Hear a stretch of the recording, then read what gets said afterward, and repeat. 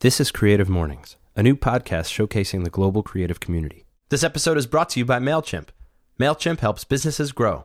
If you're just getting started or you're already building a growing business, MailChimp makes it easy to connect with your customers and sell more stuff. It's totally free to get started, no expiring trial, and no credit card required.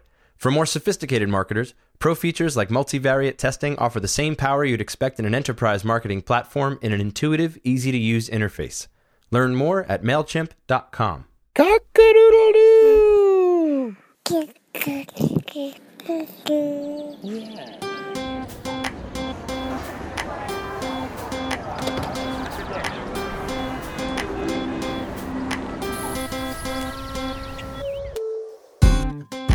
Hi, everyone. Welcome to the Creative Mornings podcast. This is Matt, and this week we're going to hear from the co-founder of Mule Design, Mike Monteiro.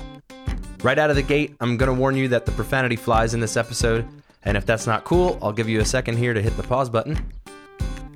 Because the title of today's lecture is Fuck You, Pay Me. Are you going to have to bleep that out? Thankfully, no. Otherwise, I'd have a lot of bleeping to do.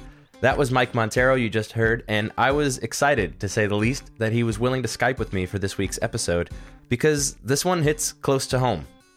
About a year and a half ago, I was out of a day job and unemployed for the first time in my adult life. I was dabbling in the world of freelance with some small design jobs here and there, and my usual day-to-day as a musician, not exactly paying the bills. I was on my way to Austin, Texas from home here in New York City, and when I pulled over to gas up the car, I saw an email from my friend Seth, who does a lot of freelance design as well. In the email was a link to Mike Monteiro's Creative Mornings talk from March 2011. Shortly after that was another email from iTunes with a note that Seth had just gifted me Mike Monteiro's book, Design as a Job. Well, that was very nice of him. It was. Let's call Seth my freelance guardian angel. The book was incredibly informative as well as an easy read, which works because I don't consider myself much of a book reader. I'm not much of a writer. And at this point, I had never even heard of Creative Mornings. So Mike Monteiro's lecture is my introduction to an organization that would become very important to my daily life in the future. And I'm grateful for that because this talk alone taught me a lot about the business end of this new path I was taking. For those of you who haven't heard it, you're in for a real treat. Mike Monteiro doesn't give us a background into how he got where he is today. Instead, he gets his hands dirty and he invites his lawyer Gabe up on stage and gives us a masterclass on how to approach the difficult topic of money. Basically, he doesn't give us what we've come to expect from a Creative Mornings talk. No, they asked me to do a talk about design, and as far as I'm concerned, I did. Right. You know, this design thing that we do, we have to earn a living doing it. And it's not taught. I mean, there's design schools have that, ridiculous, professional class or whatever they call it, like how to put a portfolio together. But it's the most boring class in the world. And at, 18 or 19 or 20 or however old you are when you're in college, who the hell wants to take that class? That's the class when you go out back and get stoned. So if I was going to get anybody to pay attention to this stuff, and this is critical stuff, getting paid is critical. If you're not getting paid, you can't keep designing. You're not going to earn your living. You're going to have to end up doing something else. And all of a sudden, you're doing design as a hobby. So in order to get people excited about that, I had to do a talk that people would actually remember. And so let's backtrack a bit. How did this Creative Mornings relationship come about? So Greg Story was running Creative Mornings here in San Francisco at the time. And he invited me to come do a talk. And I had never done a talk before. So I originally told him, no, I don't do that sort of thing. And he kept pressing. And then the thing that actually made me do it, my kid was in junior high at the time. And he came to me and he told me that he had to get up in front of the class and he had to do a book report. And he told me that he was scared. And I, told him what I was supposed to tell him, which is, it's not a big deal. You just go up and you do it. And, as long as you prepared and as long as you know the material and as long as, you get people excited about what you're saying, you should be fine. And then as I'm telling him that, I'm realizing that I'm a huge hypocrite because I'd never done that. And I had always found ways to talk myself out of it. So the next day I texted Greg and said, all right, let's do this thing. And I was mortified. So I did everything that I told my kid he had to do, which was prepare, know the material, get people excited about what you were talking about. And I practiced the hell out of it. And that morning, I hadn't slept the night before. I was so scared when I started. And then I got into a little groove. And by the time I was done, I forgot to be scared. So I think it all went really well, and it got me over that fear of speaking in public. And it was all thanks to Creative Mornings and thanks to my kid. And so how do you know Greg's story? Greg at that point was running Happy Cog West here in San Francisco, another design firm. I mean, technically, Greg and I were rivals, but I mean, the design community is small. So Greg and I were friends more than anything, and we still are to this day. And they actually moved into our building, which at first I was like, what? You can't come into our territory that hard. But then I realized that here was somebody who I could go complain about all of the stuff that people who, run design studios complain about. He had the same thing. So we became very good friends. When Mike says that he and Greg were technically rivals, it's because, as I mentioned earlier, Mike is the co-founder of a company called Mule Design, which he started with his colleague Erica Hall about 17 years ago. The biggest thing that comes out of starting your own studio is you all of a sudden develop a tremendous amount of respect for all of your previous bosses. You're sitting around, complaining that you're not getting the latest, version of some software, and they're sitting around trying to figure out how to make payroll happen in 3 days. So you gain a lot more empathy towards the people who you used to drive nuts. So we started this design studio because we wanted to be in charge, and we wanted to be able to control the types of jobs that we worked on, which we've been able to do for the most part. It's been hard, but it's also been really exciting. And I do not advise anyone out there who's starting a design career to open their own studio until they've worked for somebody else for a long time. And let's consider that the first piece of sage advice from Mike Montero as we get into his public speaking debut from Creative Mornings San Francisco back in March of 2011. The lecture you're about to hear has some slides, so I'll chime in here and there when necessary, and keep in mind that there's more from our phone conversation afterwards. Enjoy.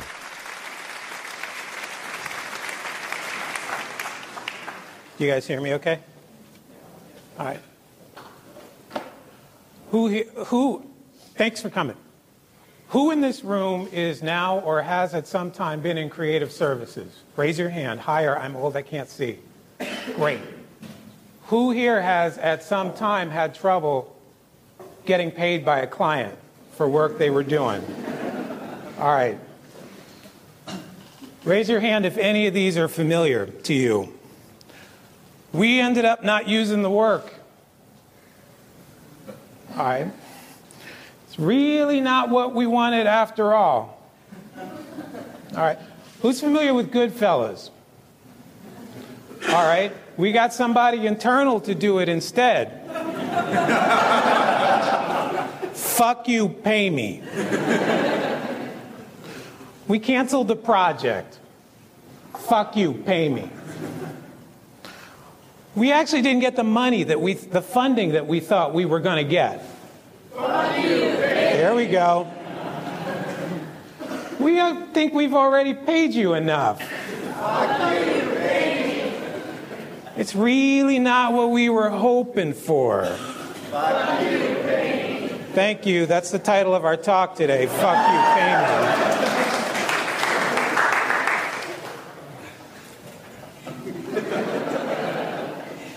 So my name is Mike Montero.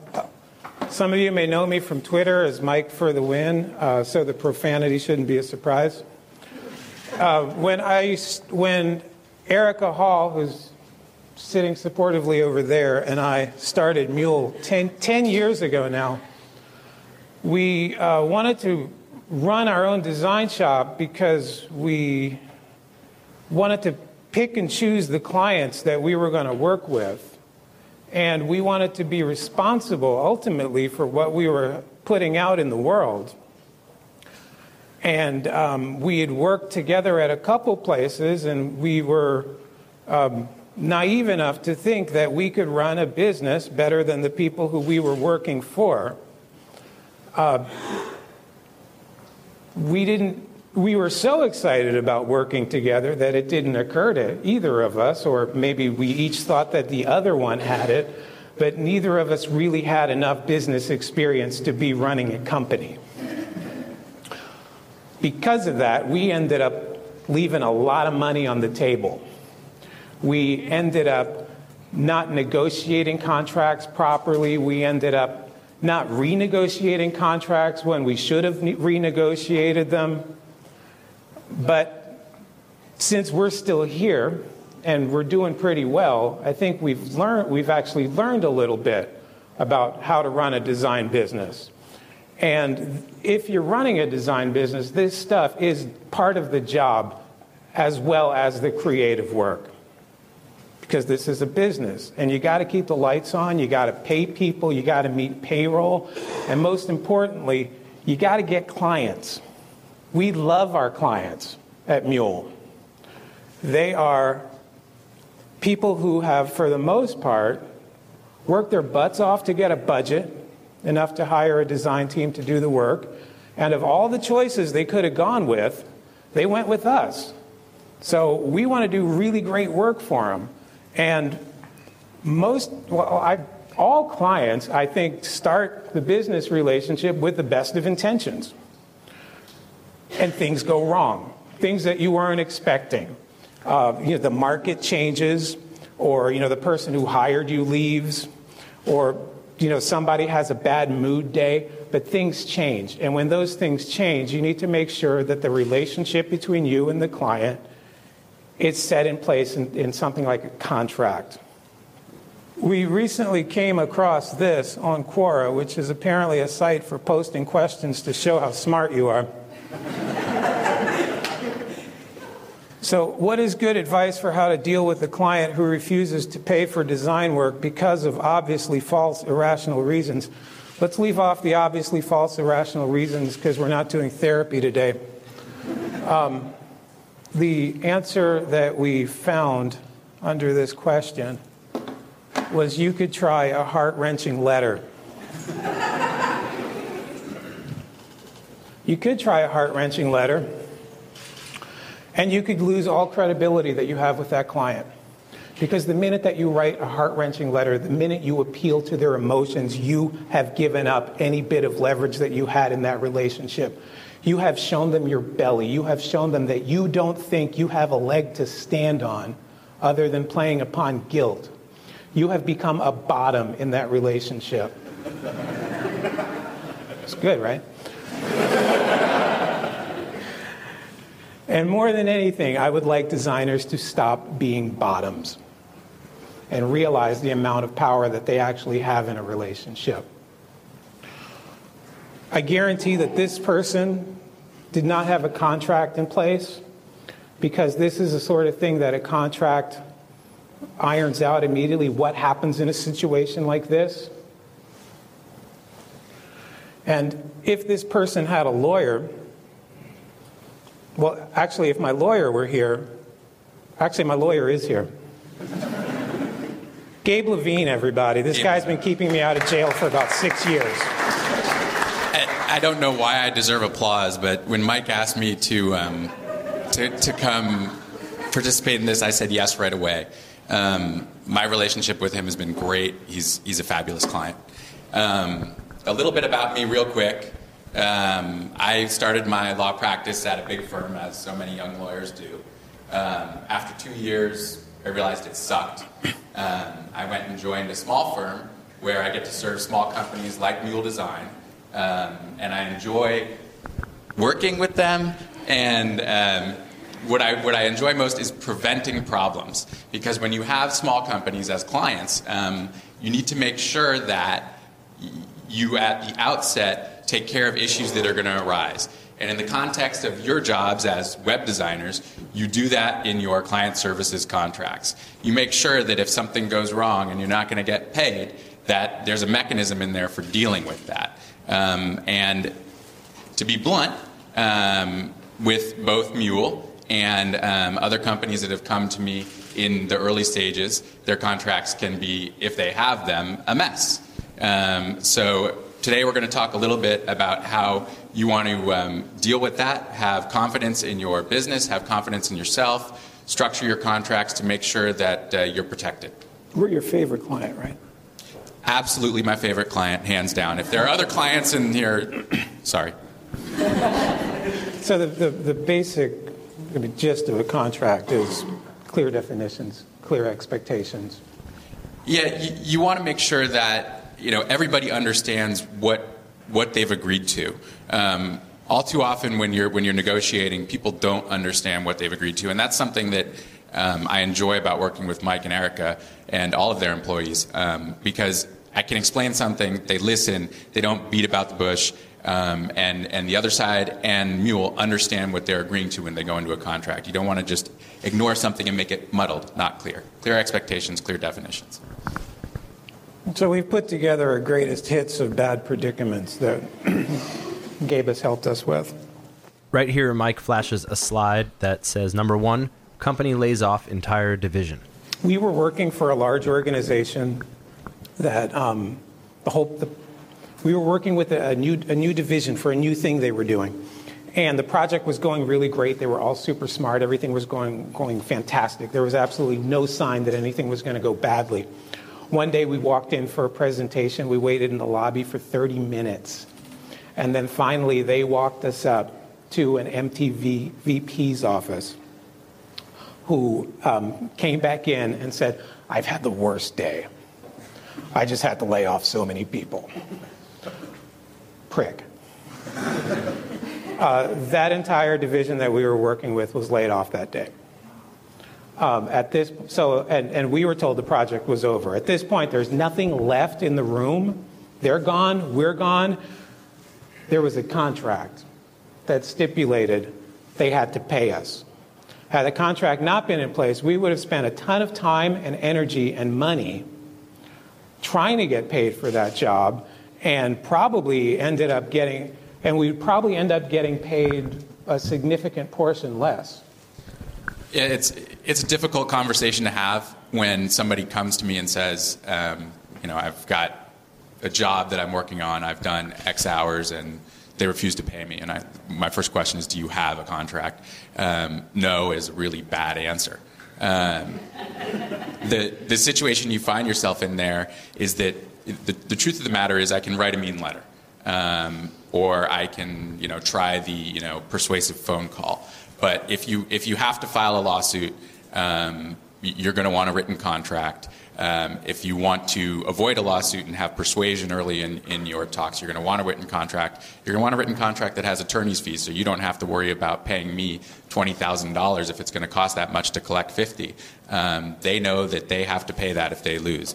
So, yeah, you would have collected significantly less without a contract. And the other thing to note in this particular project was one of the people who was actually laid off that day ended up sticking around for a couple weeks and ended up being an incredibly good ally for us. And when they were trying to get out of paying us, she basically told them, "Fuck you, pay them." As happens often with their clients. The next slide says number 2, client goes rogue. How many people here have been hired to do a project, and halfway through the project requirements change, project goals change, it becomes a totally different project than the one you initially agreed to?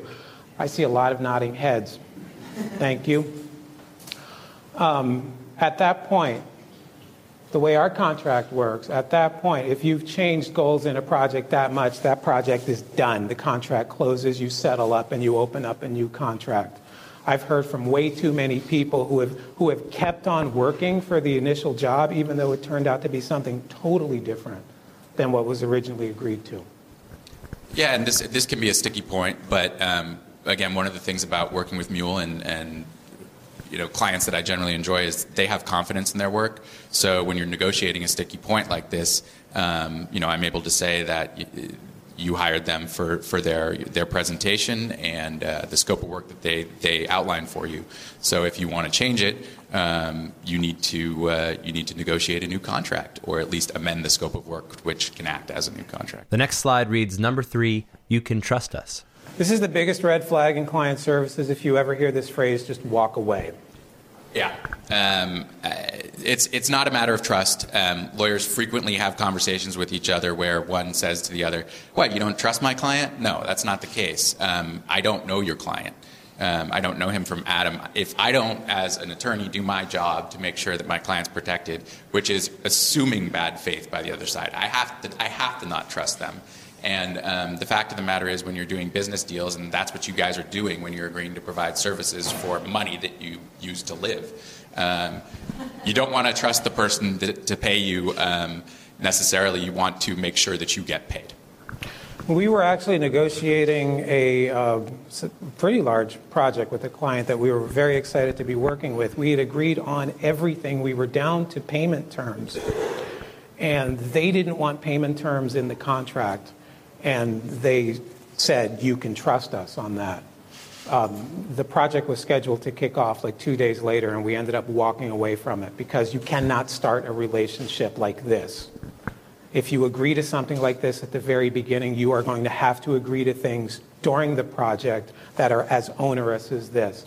So let this be a sign of what's to come and walk away from it. This next slide says number 4, client brings in another designer. I am sure nobody has had this happen. Client brings in another designer to work on the project. That's a fireable offense.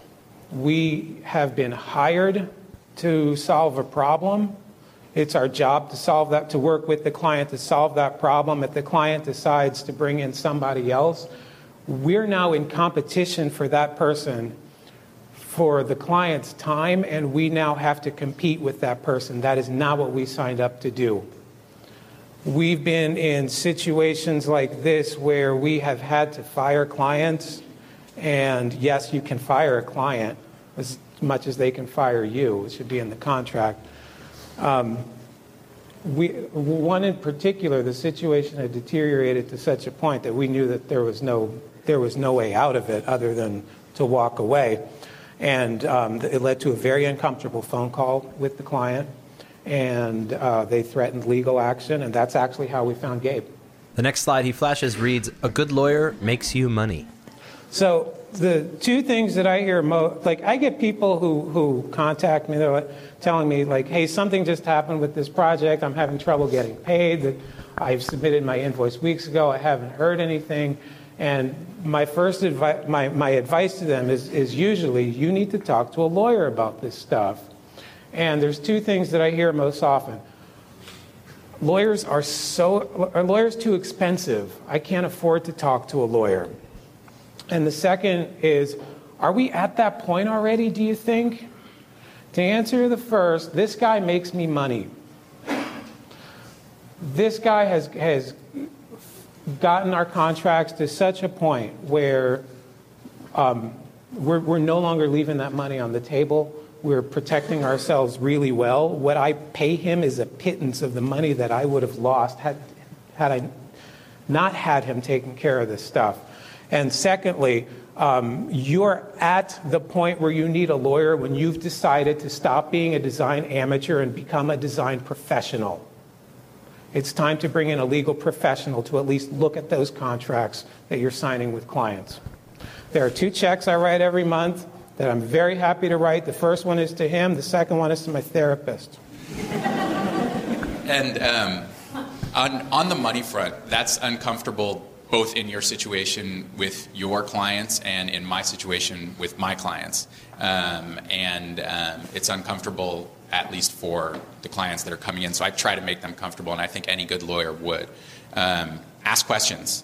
If you're worried about how much you're going to pay, I'm happy, and I'm sure most lawyers are happy to tell you, at least decent ones, if that term isn't an oxymoron for you, what you're going to expect to have to pay with regard to a particular project. And most attorneys will give you 30 minutes, maybe even an hour of free time. So that's not to say you should go around trying to get a bunch of free advice from lots of different attorneys. But if you interview a couple attorneys, just like you would anybody else, do your due diligence on there's websites out there. I don't know how much Yelp, but other websites that talk about attorneys, and ask questions. And if they don't answer your questions about how much something might cost in a way that satisfies you, go find another attorney. So we got a quick list of the top 6 things you need to know about contracts that we whipped together. We'll go through them real quick. Number 1, most important thing, contracts protect both parties.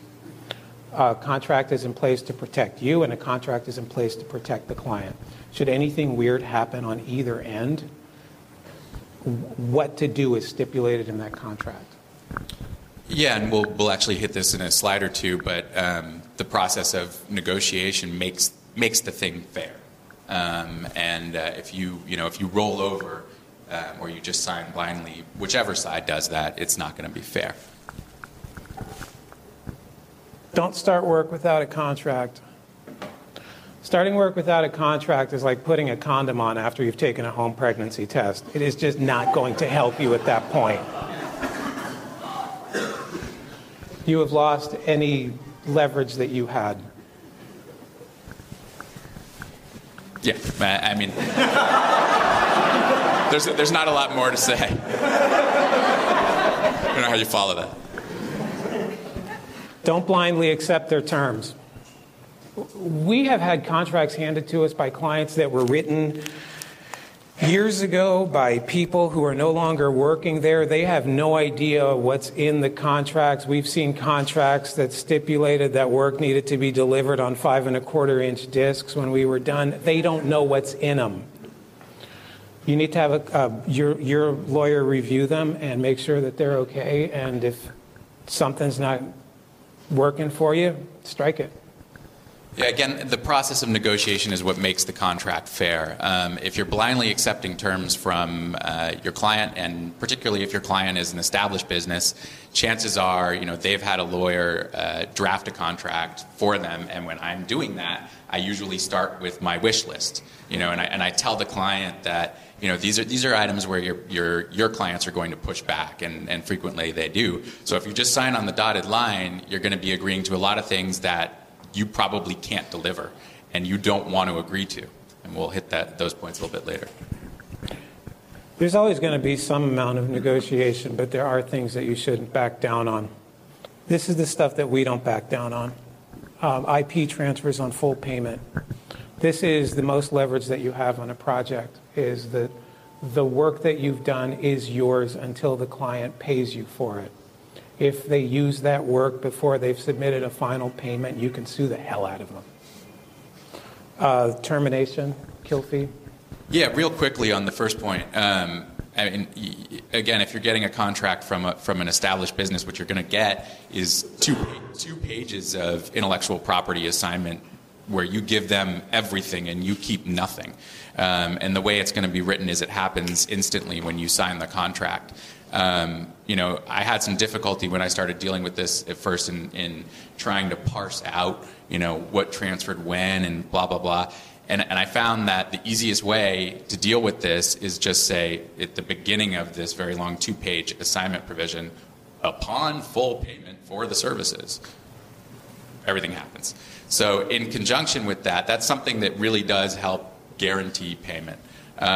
In conjunction with that, you have a termination or a kill fee in your contract. And this is something that I've seen in a lot of the web services contracts that I've looked at. So it seems to be something of an industry standard. You get your payment, your deposit, and then maybe you have a second payment or you break it out into 3 payments. And what the kill fee is it's an amount that the client is going to have to pay if the client terminates without some very good reason. That is over and above, what they've already given you in the deposit to ensure that you haven't done a bunch of work and invested a bunch of time and turned away other projects that you could have been working on for no good reason. Liability. Which you told me is legal for what? Oh gosh, what did I say? You're in trouble. So liability is just a broad term, one of those legalese that means, something's gone wrong and now you bear that responsibility for dealing with that problem. And in these contracts that you get from established businesses, and sometimes not even established businesses, you can pick them off the internet now. So somebody could be handing you a contract that, somebody from some giant law firm drafted to protect their client, even though that wasn't their lawyer. And what these contracts say is, you will have a couple pages of representations and warranties that you make about the work that you're delivering. And it represents, and I'm not just talking about good work. It's, you're not infringing on anybody else's rights. Maybe it says there's no open source code in there. Maybe it says, there's nothing that you've purchased, such as stock pictures. And if you ignore that and just sign it, and you get in trouble later, some of them say there's not going to be any bugs. Nothing's going to go wrong. If something goes wrong with the website and it costs the company money, you sign those contracts without looking at them, you might have to pay that company money. That's liability. Lawyers talk to lawyers. If I'm talking to a client and they tell me that they have legal on the phone, we wrap up the call and we wait till we have legal on the phone with us. People hire lawyers to protect them, and they're very good at it. He's very good at protecting me. And if he's not on the phone with their lawyer, then they're going to be telling me things, and I'm going to be agreeing to things because I'm nervous because there's a lawyer on the phone. So the minute they show theirs, I have to show mine.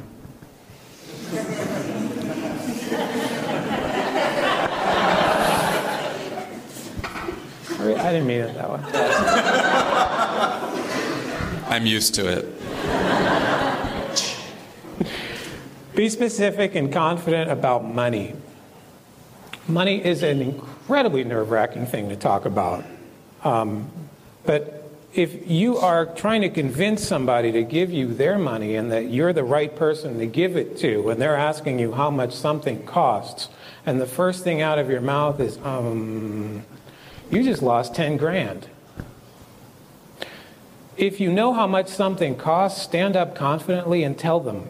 If you don't know how much something costs, then say, I don't know, but I'm going to find out and I'm going to get back to you as soon as possible. But just sound like you know what you're talking about, even when you don't, because you can always find out later. The next slide is a screenshot of a tweet that was sent to Mike. About a month ago, I did a podcast with Dan Benjamin where I talked about being confident about, asking for your rate. And a couple days later, this came up, this guy who I don't know. It says, I quoted a company an absurdly higher rate than I ever have after listening to you, and I got the gig. I bet that wasn't an absurdly high rate. I bet this guy had been undercharging for years. But he had the confidence to go in and ask for the rate that he actually could have been getting all that time, and he got it. So that made me feel good. Just hope his client isn't following him on Twitter.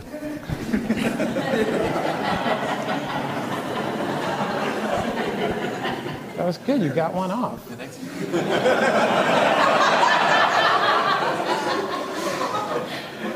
So to sum up, our 3-point winning strategy: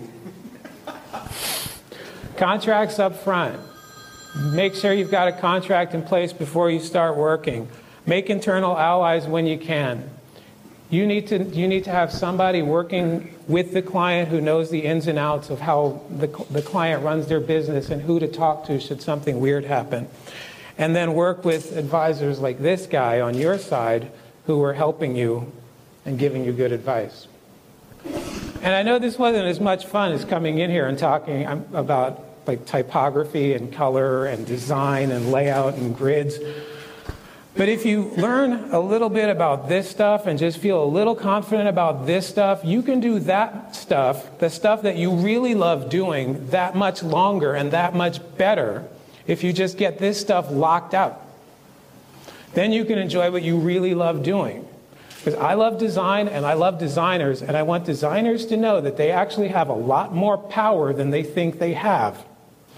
It's Friday. You've got one more day in the work week. Go out there and do something really awesome. Thank you. Mike takes a handful of questions from the audience, and we'll get to those in 1 minute. But first, we've got to take care of some business. This episode is also made possible by Envision, and when it comes to tech stuff, I am not the brightest guy, but the director of user experience at Vice, Jessica Brown, is here to make me smarter. Totally. Envision is a way to share and discuss designs with stakeholders, users, basically anyone who has an interest in the products that are being designed. It's a really helpful tool to see, how designs are progressing, have conversations around them. Right, so say I work with you at Vice and I'm not on the technical side of things, but I want to know how the new mobile app is looking. You would just send me an Envision link? Exactly. If you wanted to see it on your mobile phone, it could replicate a lot of the things that the phone does, so transitions, having elements on the screen be sticky and stay in place, so you could follow that link and click through and basically have a prototype app experience. Giving teams the freedom to prototype, review, iterate, manage, and user test web and mobile products without a single line of code, Envision helps 2 million designers at companies like Evernote, Adobe, Twitter, and Salesforce unlock the power of design-driven product development. Do I sound like I know what I'm talking about? Follow the company on Twitter at InVisionApp. So let's get to the Q&A with Mike Montero. I have to make a disclaimer. There was no microphone in the audience on this day, so I'll do my best to rephrase the questions. First up is, what happens when the client goes rogue and decides to change their project, making you change your work? Do you duck out and charge them for the work that's done, or what? Let me address one thing you said before I turn it over to Gabe for the legal answer. Not legal advice. Disclaimer provided. Go. You said the client was making you change something. A client cannot make you do anything. If you are not comfortable with what a client is asking you to do, walk away. Nobody here is held hostage to a client's whims. So are you asking how they have it, how we have it structured in their contract, or? So there's various ways to deal with it, but I maybe misspoke, but it goes, when I talked about it, it goes over and above sort of, what the hourly work that you've done. So there is, say you're in phase 2 of 3 phases in the project, and each phase is $10,000. The kill fee might just be, you've got your $10,000 deposit, and then phase 2 is going to be $10,000, and they pay it upon, some receivables deadline. If they kill it without a good reason in the middle of phase 2, you get the whole 10 for the second phase. That's a somewhat common example of a kill fee. Does that answer the question? Okay. Anybody else? The next question was, when drawing up a contract, how do you approach late payments? You might have a small, we don't like to call it a penalty in the legal world because penalties aren't enforceable, but it is a penalty. It's a, call it interest or whatever you want, but it's a small percentage for, something if you're working net 30 that's not paid 30 days after you send the invoice. And then if it's out, 60 days or 90 days or 120 days, boom, you kill the contract, you get the kill fee, and if you have to sue them, your attorney's fees. Do you have any tips on firing your clients? That's such a softball for him.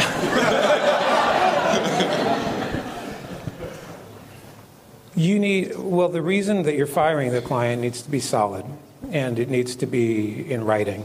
And the client needs to be very aware that they've transgressed against X thing in the contract, and this is why they're being fired. And do it quickly and do it clearly. They should know they're getting fired, and do it as kindly as possible. Because again, this isn't somebody who walked into a relationship with you to be a dick. This is just a relationship that went sour. So do it with as much respect as possible. Yeah, perfect answer. Bet you weren't expecting that. That was. He's learned. Horse head in bed. And that's what he did when I met him. Anyone else? The next question asks for advice on preserving the relationships with clients who maybe don't have their act together. Maybe they're nice people and you're forced to take legal action, but you don't want to lose the relationship. First of all, I can be really nice on the phone with and lawyers. And one of the things that I think Mike would acknowledge is this sort of stuff makes him uncomfortable still. Yeah. It doesn't make me uncomfortable, and it's probably not going to make the lawyer on the other side uncomfortable. So we can have a perfectly civil conversation about it. It's not like pressing the atom bomb. So if things are being held up, I think you're asking, how do you preserve the relationship and deal with the delay and the difficult issues? Let the lawyers deal with the delay and the difficult issues. And everybody's always telling me, including these guys, we need it done. So the lawyers are getting that pressure, and we know how to deal with it. I mean, the other side has got to turn it around quickly, and then I've got to turn it around quickly back to him. Yeah, and even when things go wrong, the first thing we try to do is to preserve the relationship. In 10 years in business, I think we've only ever fired 2 clients, and we've certainly had projects get weird. But most of the time, you can resolve that stuff by just talking it out with the other person. Don't do it over email. On the phone, if nothing else, in person, if at all possible. There are plenty of client relationships that we've been able to fix just going out and having a cup of coffee with somebody and realizing that we both wanted the same thing. We just had a different way of getting there. Next question was for Gabe, asking how you deal with acceptance criteria for both clients and contracts. That's really tricky, and I'm still learning, to be honest, on it. But ideally, they have a certain amount of time to reject a deliverable, and they have to do it in writing. And if they don't, it's deemed accepted. And of course, you want that time frame to be as short as possible. But I've seen 5 to 10 days, or maybe 5 to 10 business days. I assume that's what you're talking about, the deliverable acceptance. This audience member says yes, but adds that also on the flip side, when you don't want to accept something from someone else. Yeah, I mean, I would same advice as Mike gave in firing a client. Make the problems clear. Put it in writing. If you're done with them, and if the relationship can be salvaged, then like Mike said, try and salvage it. But if not, make the reason for the rejection very clear. Hopefully, there's something in writing to rely on. A contract or maybe emails that describe what was supposed to be done. The last audience question was also for Gabe, and he simply asks, do you care what Mike does on Twitter? Honestly, no. From my standpoint, I don't want him to disclose anything that we discussed that's privileged. So he knows that, and we talked about it. Because some of the stuff we discuss is funny, and we'd like to disclose it. Just for pure entertainment value. But also, in full disclosure, I don't follow Twitter that much. I'm trying to get better. But, my stream is full of San Francisco Giants stuff and Mike. And so for me, it's entertainment. I don't actually worry that much about it. Just as a rule, I never, ever talk about clients on Twitter. That relationship is sacred, and Twitter's for dick jokes. So if a client, even if a client does something in my office that's really funny, it's part of our relationship, and it doesn't go on there. That's you and me, babe. All right, thanks a lot. You can watch the video of this talk and browse the archives at creativemornings.com. As promised, I still have Mike Montero on the phone, and there were a couple of things I wanted to address after hearing the lecture. First of all, you're no longer Mike for the win on Twitter. Why the change? Well, it changed because it was stupid. When I picked that name, I certainly didn't expect Twitter to become a thing. That was short-sighted of me. I thought, here's another little toy that we're going to play with for a little while.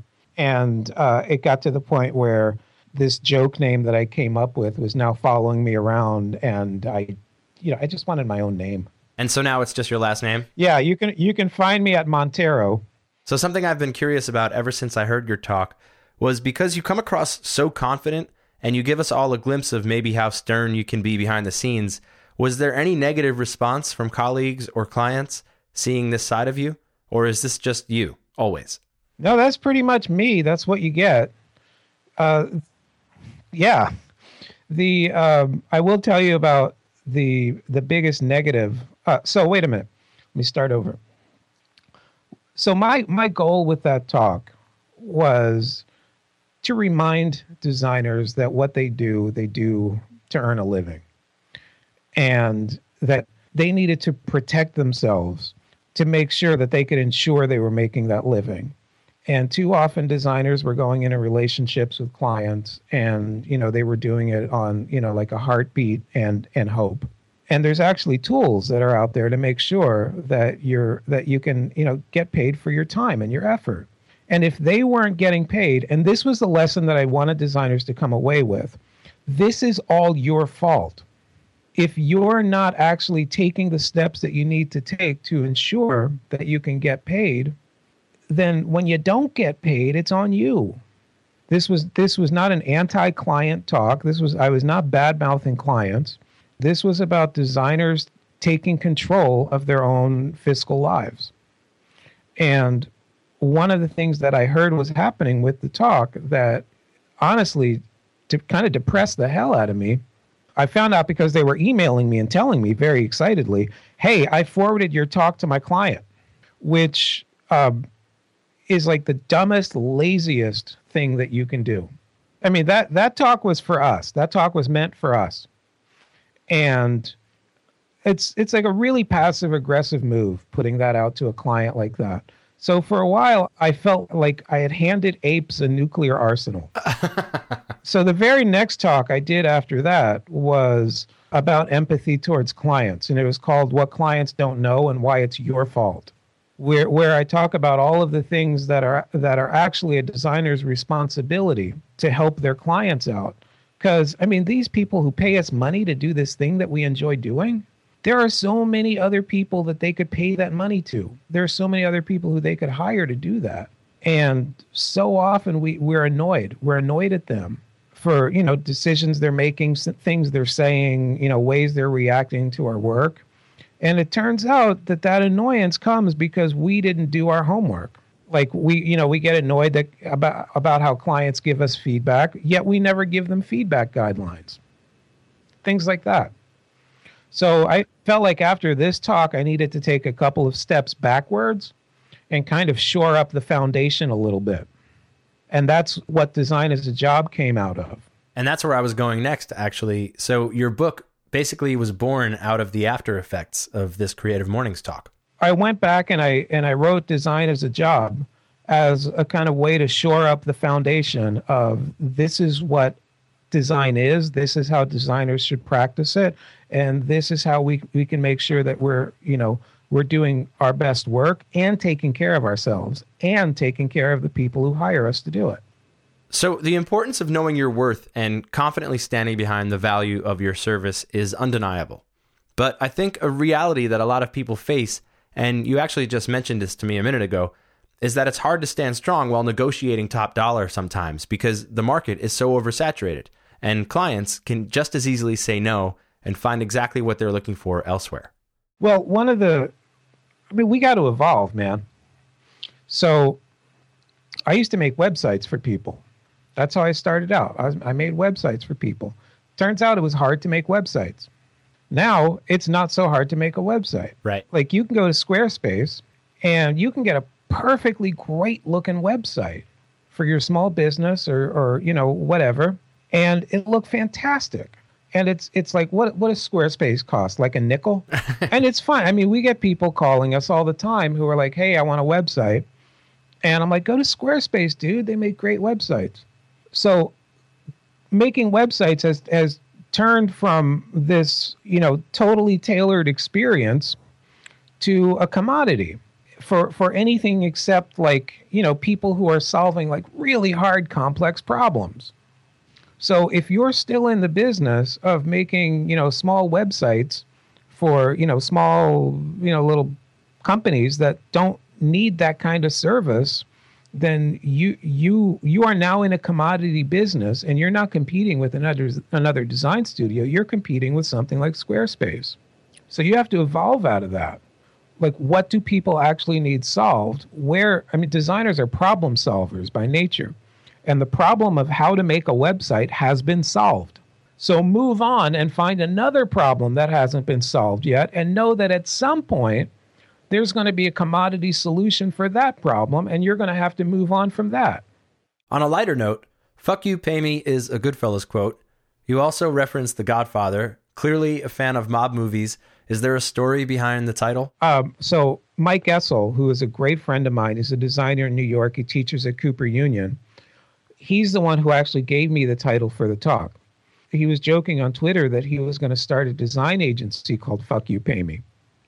And when I was working on this talk, I saw that and I'm like, holy shit, that would be a great title for the talk.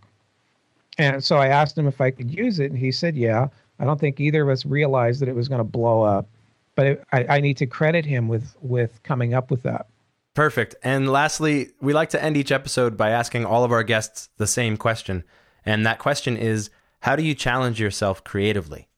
I mean, the trick to challenging yourself is to always be looking for bigger problems to solve. Like at this point, I started my career designing websites, and then I designed a company that designs websites, and now I'm helping to design a profession the way I see it. I think my job now is to help all designers do their thing. And until we've nailed that problem, then I still have work to do. Mike, thank you so much. I really enjoyed speaking with you, and I'm so glad we were able to find the time to do this. All right, man. Thank you very much for your time. My pleasure. All right. Bye. We also want your answers to that question. How do you challenge yourself creatively? Send us your voice memos to podcast@creativemornings.com. Next week, we'll hear from writer Katie Ford, who spoke at Creative Mornings Austin as part of a series on freedom. I was in this windowless classroom down the end of a windowless hallway. I had walked through 4 sets of heavy steel doors that buzz open and closed, yet I felt liberated. Our thanks to Mike Montero and everyone at Creative Mornings. This episode was produced and edited by S. Mateo, with sound engineering, mixing, and original score by Devin C. Johnson at Little Library Studios in collaboration with S. Mateo Music. This week's Rooster comes courtesy of Andy Miller and his adorable child in Columbus, Ohio. Follow us on Twitter at Creative Morning. Remember, it's singular. And use hashtag PodcastCM when you tweet at us. For a complete archive of talks or just to get involved, go to creativemornings.com.